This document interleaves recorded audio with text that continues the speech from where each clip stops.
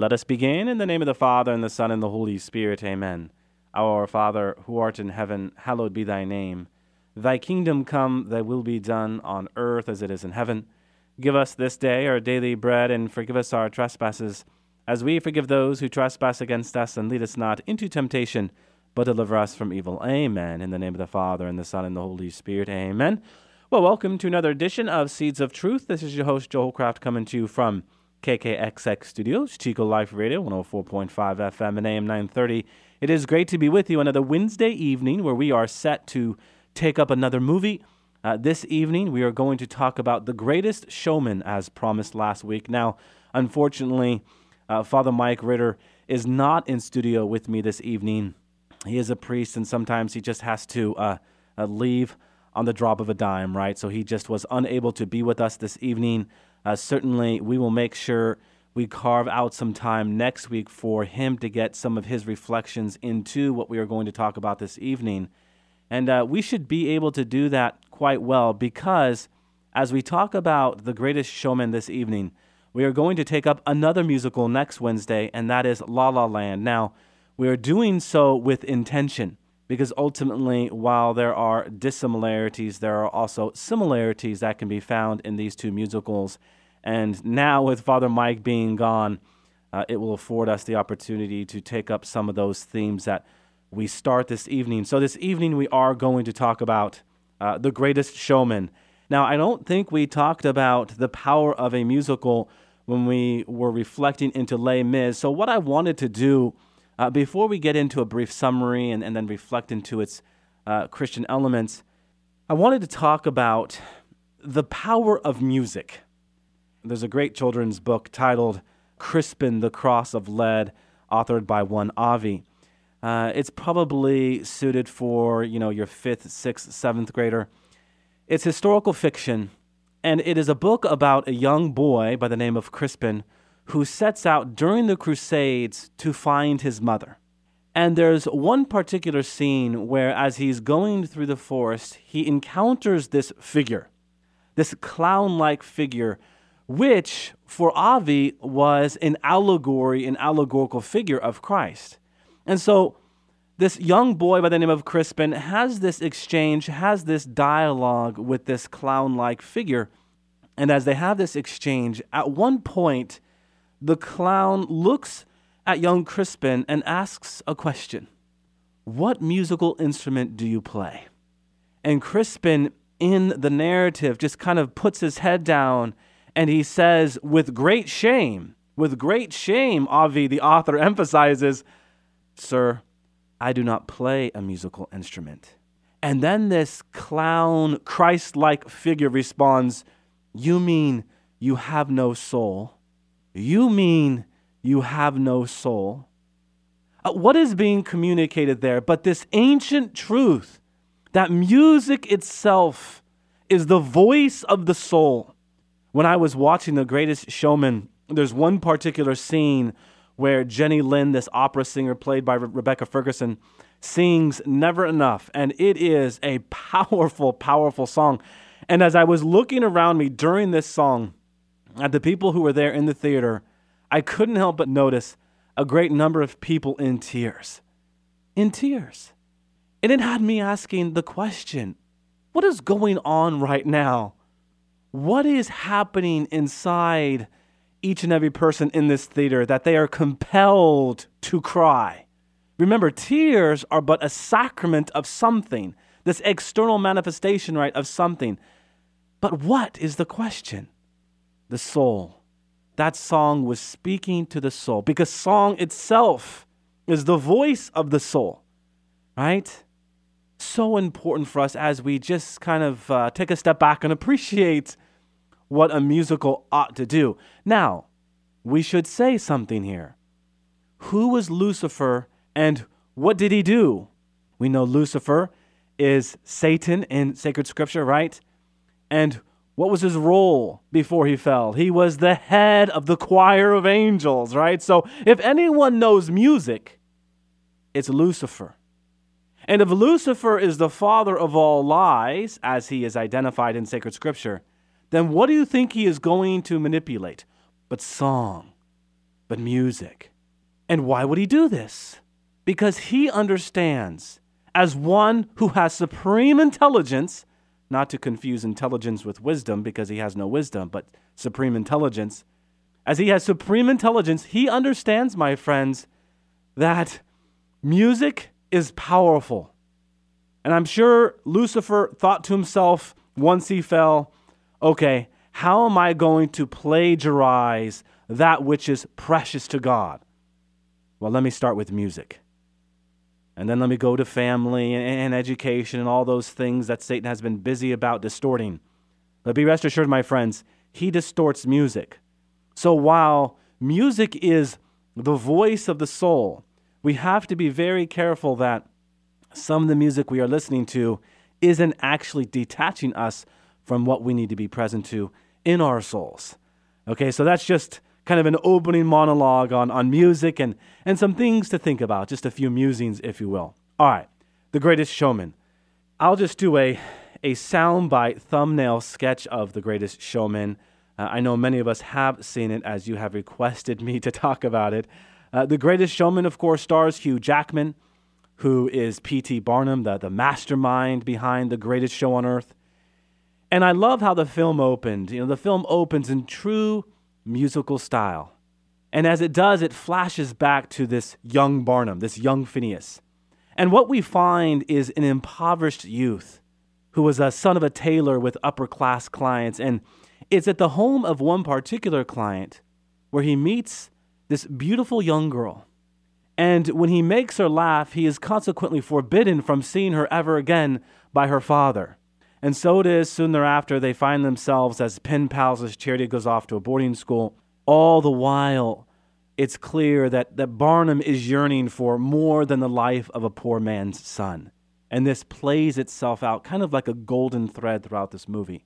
If you were to fast forward, Barnum and Charity get married and have two beautiful daughters who themselves are, interestingly enough, very much caught up in this dream with their dad and for their dad. And for those of us who have daughters, there are many endearing parts to this movie that just kind of pull on the heartstrings, if you will. So as the story moves along, P.T. Barnum gets this idea to hire oddities, folks who have been estranged from their families for the unique things about them.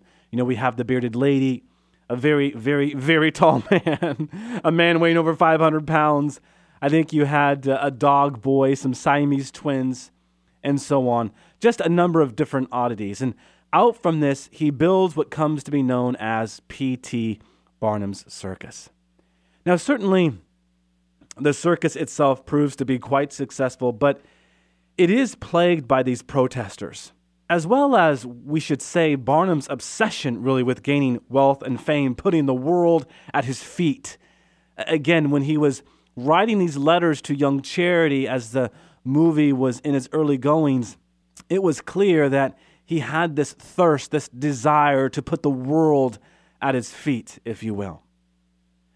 Now, while he is away making that fortune after he met one Jenny Lind, played by Rebecca Ferguson, back home, a group of protesters started a fire that burnt his theater down. And at the same time, injures Barnum's partner by the name of Philip Carlyle. Philip Carlyle is played by Zac Efron, and that name might be familiar to many of you as he is from the High School Musical. So soon afterwards, Barnum and his family are evicted from their mansion, just as Barnum's wife, Charity, suspected he was cheating on her with Jenny Lind, this opera singer, played by Rebecca Ferguson. So as the movie kind of comes to a close, we see the troupe of Barnum's Circus encourage Barnum to get back on his feet, since he got them together and made them feel like they weren't alone in the world. And with Philip's help, again, Philip played by Zac Efron, they are able to restart the circus. And Barnum, in the end, lets Philip take over so that he can spend more time with his family. Right? So that's just kind of a thumbnail sketch there. And we should say, before we go any further, although this musical is based on factual events, the movie certainly covers only a short period of Barnum's life and, for all intents and purposes, kind of glosses over certain aspects of his career. But, what are you going to do? I think The Greatest Showman is about an hour and 40 minutes, so you can only get in so much, but I do footnote that because it is important. In the end, my friends, the musical certainly offers a wealth of things to discuss in the realm of the Christian context, as well as some things that might be adverse to Christianity, and I would dare say go directly against the gospel itself. And this is part of the reason why I was so compelled to talk about The Greatest Showman. All right, so from a Christian perspective, it's not hard to spot redemptive themes throughout the storyline. You can go all the way back towards the beginning when Barnum and Charity are children. We find them exploring an abandoned mission and imagine what the world might be like if it were theirs to be restored. In many ways, this was a beautiful portrayal of a child's innocence, finding beauty in the remains of, dare I say, Eden while longing for a new and better world. Now, as you can all but anticipate, this is the home they end up in, but as it turns out, it does not necessarily bring the promised joys that Barnum had hoped, as his thirst for fame for a time got the best of him. Now, The Greatest Showman certainly celebrates the centrality of the family, and this is one of the things that I really enjoyed. For those of you who might be familiar with the writings of the widely popular G.K. Chesterton, there is, as it has been observed by others, a certain Chestertonian element running through this film. I mean, you have a man who doesn't realize the happiness he knows with his wife and daughters until he travels the world, experiences success on top of success, loses his reputation and claim, and then winds up back in the arms of those who he loves the most. There is a poignant and moving song titled, "From Now On These Eyes Won't Be Blinded by the Lights." From now on, these eyes won't be blinded by the lights. A song that Barnum sings, a repentant Barnum sings after discovering how easy it is to gain the world and at the same time lose your soul. In a striking line, he sings, "If all is lost, there's more I gained. If all is lost, there's more I gained." Which certainly is a line that should remind us of what? That overarching principle, my friends, that less is more. When everything has been stripped from us and we are down to nothing, often then God is up to something, the something being what? More of Him. More of Him. And I believe this to be, again, a very important element in this narrative, in this story. The film's closing scene really does leave us with a beautiful portrait of familial love radiating from a faithful husband and father. He makes it back for his daughter's ballet. He comes back on an elephant, right? He never abandons who he is. I think that's another important point to make, right? While he reclaims his family in the end, it doesn't mean he ceases to be who he is, right? He continues on with the circus. He does give more power to Philip Carlyle, his partner, but he's still present. He's still there. And so in the end, he's watching his daughter with his wife.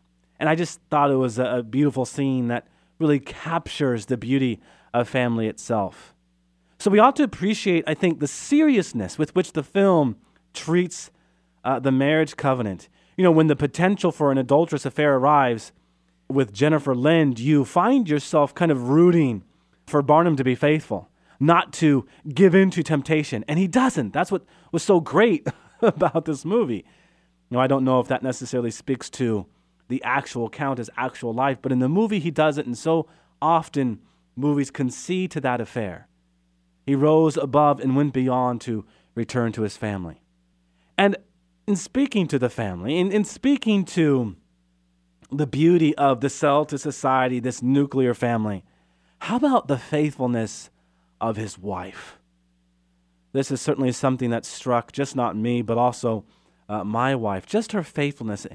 Even towards the beginning when she was supporting his crazy ideas, I thought it to be so moving because from the outset, you really did get this deep sense of genuine love from Charity to Barnum. And all throughout, for Charity, it was about supporting her husband's dream. it would be so easy for us to just, I think, miss this point, to just kind of shove it to the side. But that would be unfortunate because it does capture something about the marriage covenant, and that is the true meaning of love. It's just not that raw material that leads to the consummative act. It's so much more than that. It's about the willingness, again, to go above and beyond. We see it in Barnum, for sure, when he resists that temptation. But all throughout the encounters between Barnum and Charity, do you see Charity willing to sacrifice, willing to do whatever is necessary for her husband to achieve his dream, never abandoning who you are. There's a beautiful line at the end of the movie where Charity says to P.T. Barnum, "I've never wanted anything more than you. I don't want all of this extra stuff. All I want is you." And that, I believe, speaks to the essence of what the true marital covenant is about. We so often speak to how sexes are complementary, and we put that in the context of what we do and how there's this yin and this yang and so on and so forth. But as a good friend of mine recently reminded me, the word complementary literally translates as to suffer with. I went back to the word to just not suffer with, but to patiently suffer with. When you say that you and your spouse are complementary, it's more than just the yin and the yang. It has a whole lot more to do with the willingness to suffer to make it work.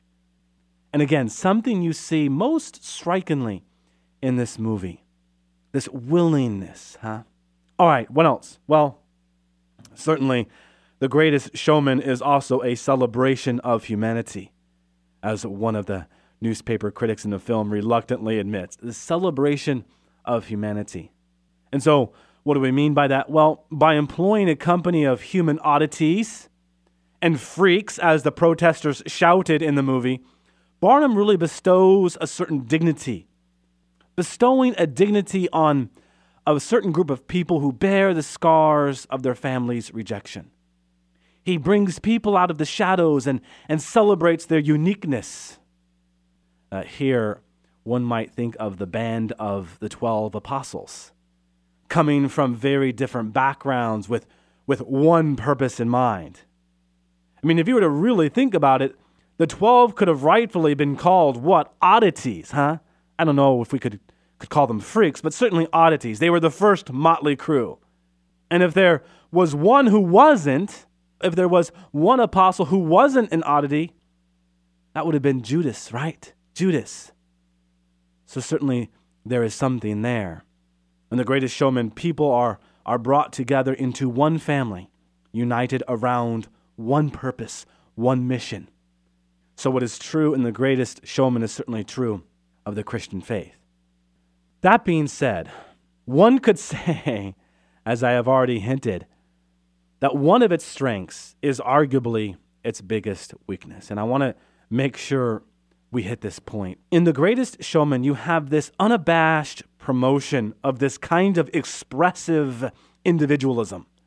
What do we mean by this phrase that is used in certain Christian circles? Expressive individualism. Well, according to this way of thinking, the goal of life is to discover and express your unique sense of self, which in of itself isn't a bad thing, right? What did we just say about that? It could be a good thing. But when this expression of your unique sense of self is being done no matter what others may say or do to challenge your freedom of personality, it can be misguided. In this mode of thinking, the narrative arc of your life is finding your personal route to happiness by following your heart, expressing your true self, and then fighting whoever would oppose you, your society, your family, your past, your church. You see, my friends, expressed individualism is bound not by a freedom for excellence, but a freedom for indifference. In this mode of thinking, freedom is the means by which we can do whatever we want to do, as opposed to a principle to do what we ought to do, right? The movie's breakout song, "This Is Me," which is sung by the Bearded Lady, sings the praises of being true to yourself and and breaking free from the sharp words of criticism that may come from people around you. She sings, "I'm marching to the beat I drum. I'm marching to the beat I drum." A song that is really about coming to terms with who you are and then defiantly expressing that identity to the world. "We are glorious," Barnum's chorus sings, exulting in the power of expressing one's uniqueness. And again, on one hand, as we have talked about, uniqueness is to be celebrated, but not at the cost of actually losing your uniqueness. Isn't it interesting that we live in a culture that constantly wants to rebel? And in the act of rebelling, we have been told you are unique. But what has happened in 2018? This is just an observation.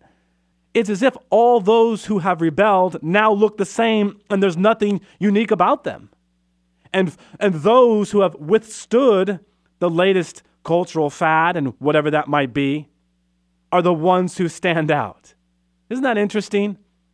We are less free when we rebel, my friends.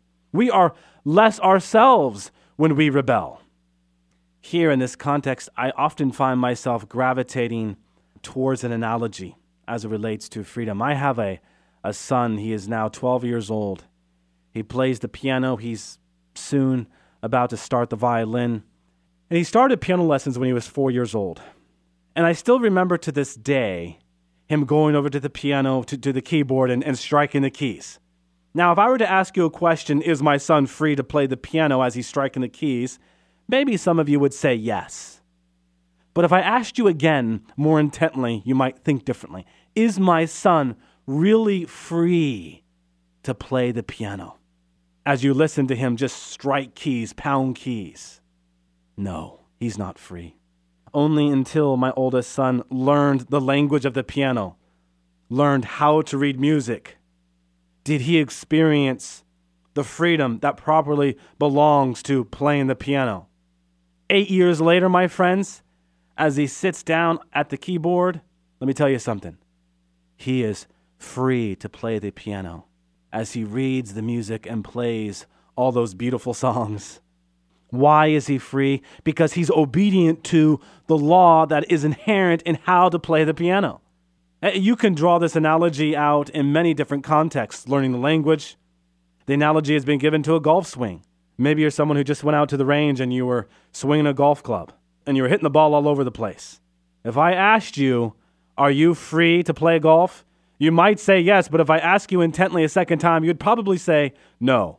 And your response would be, I won't be free until I learn how to swing a golf club. Because only then can you actually play the game as it was intended to play.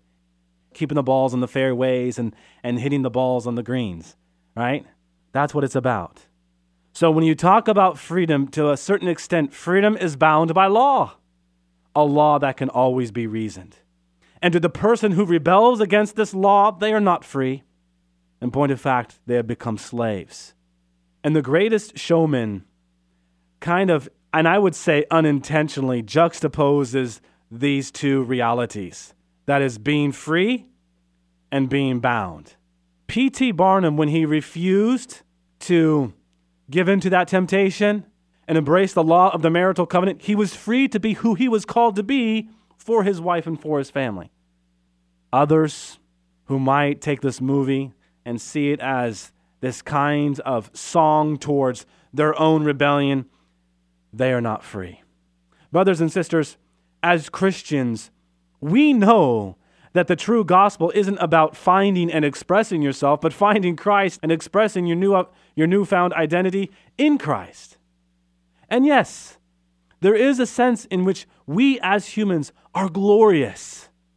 Is not our foundational call to give glory to God, to become the praise and glory of God. But this is not true because of how we see ourselves, but because of how we reflect the image of the truly glorious God. What's more, it's not our understanding of this is me that matters most, but God's declaration over us. This is who I made you to be. Salvation comes through Christ redeeming us. So yeah, The Greatest Showman, it is a movie that taps into several themes that I think resonate powerfully with American culture. Themes that speak to Christian elements of our culture. But it is also a movie that I think treads that fine line of putting too much of an emphasis on who we are minus our Creator. So something to be thinking about. As it relates to, would you recommend this? Someone asked me, Joe, can you recommend the movies you critique? I would certainly recommend this movie. The songs in of themselves and the dance, beautiful, well done, cinematically quite engaging. The song by Jenny Lind, played by Rebecca Ferguson, was striking.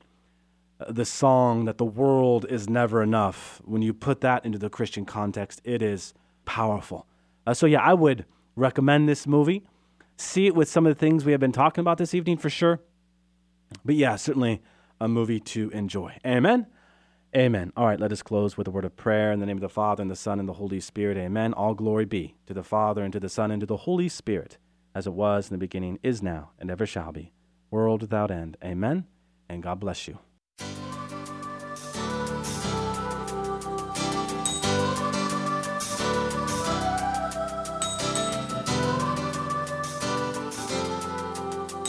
Thanks for listening to Seeds of Truth, heard every evening, Monday through Friday at 5:30 here on KKXX. If you'd like to hear this program or find out how you can help support Seeds of Truth, the website is joehollcraft.org.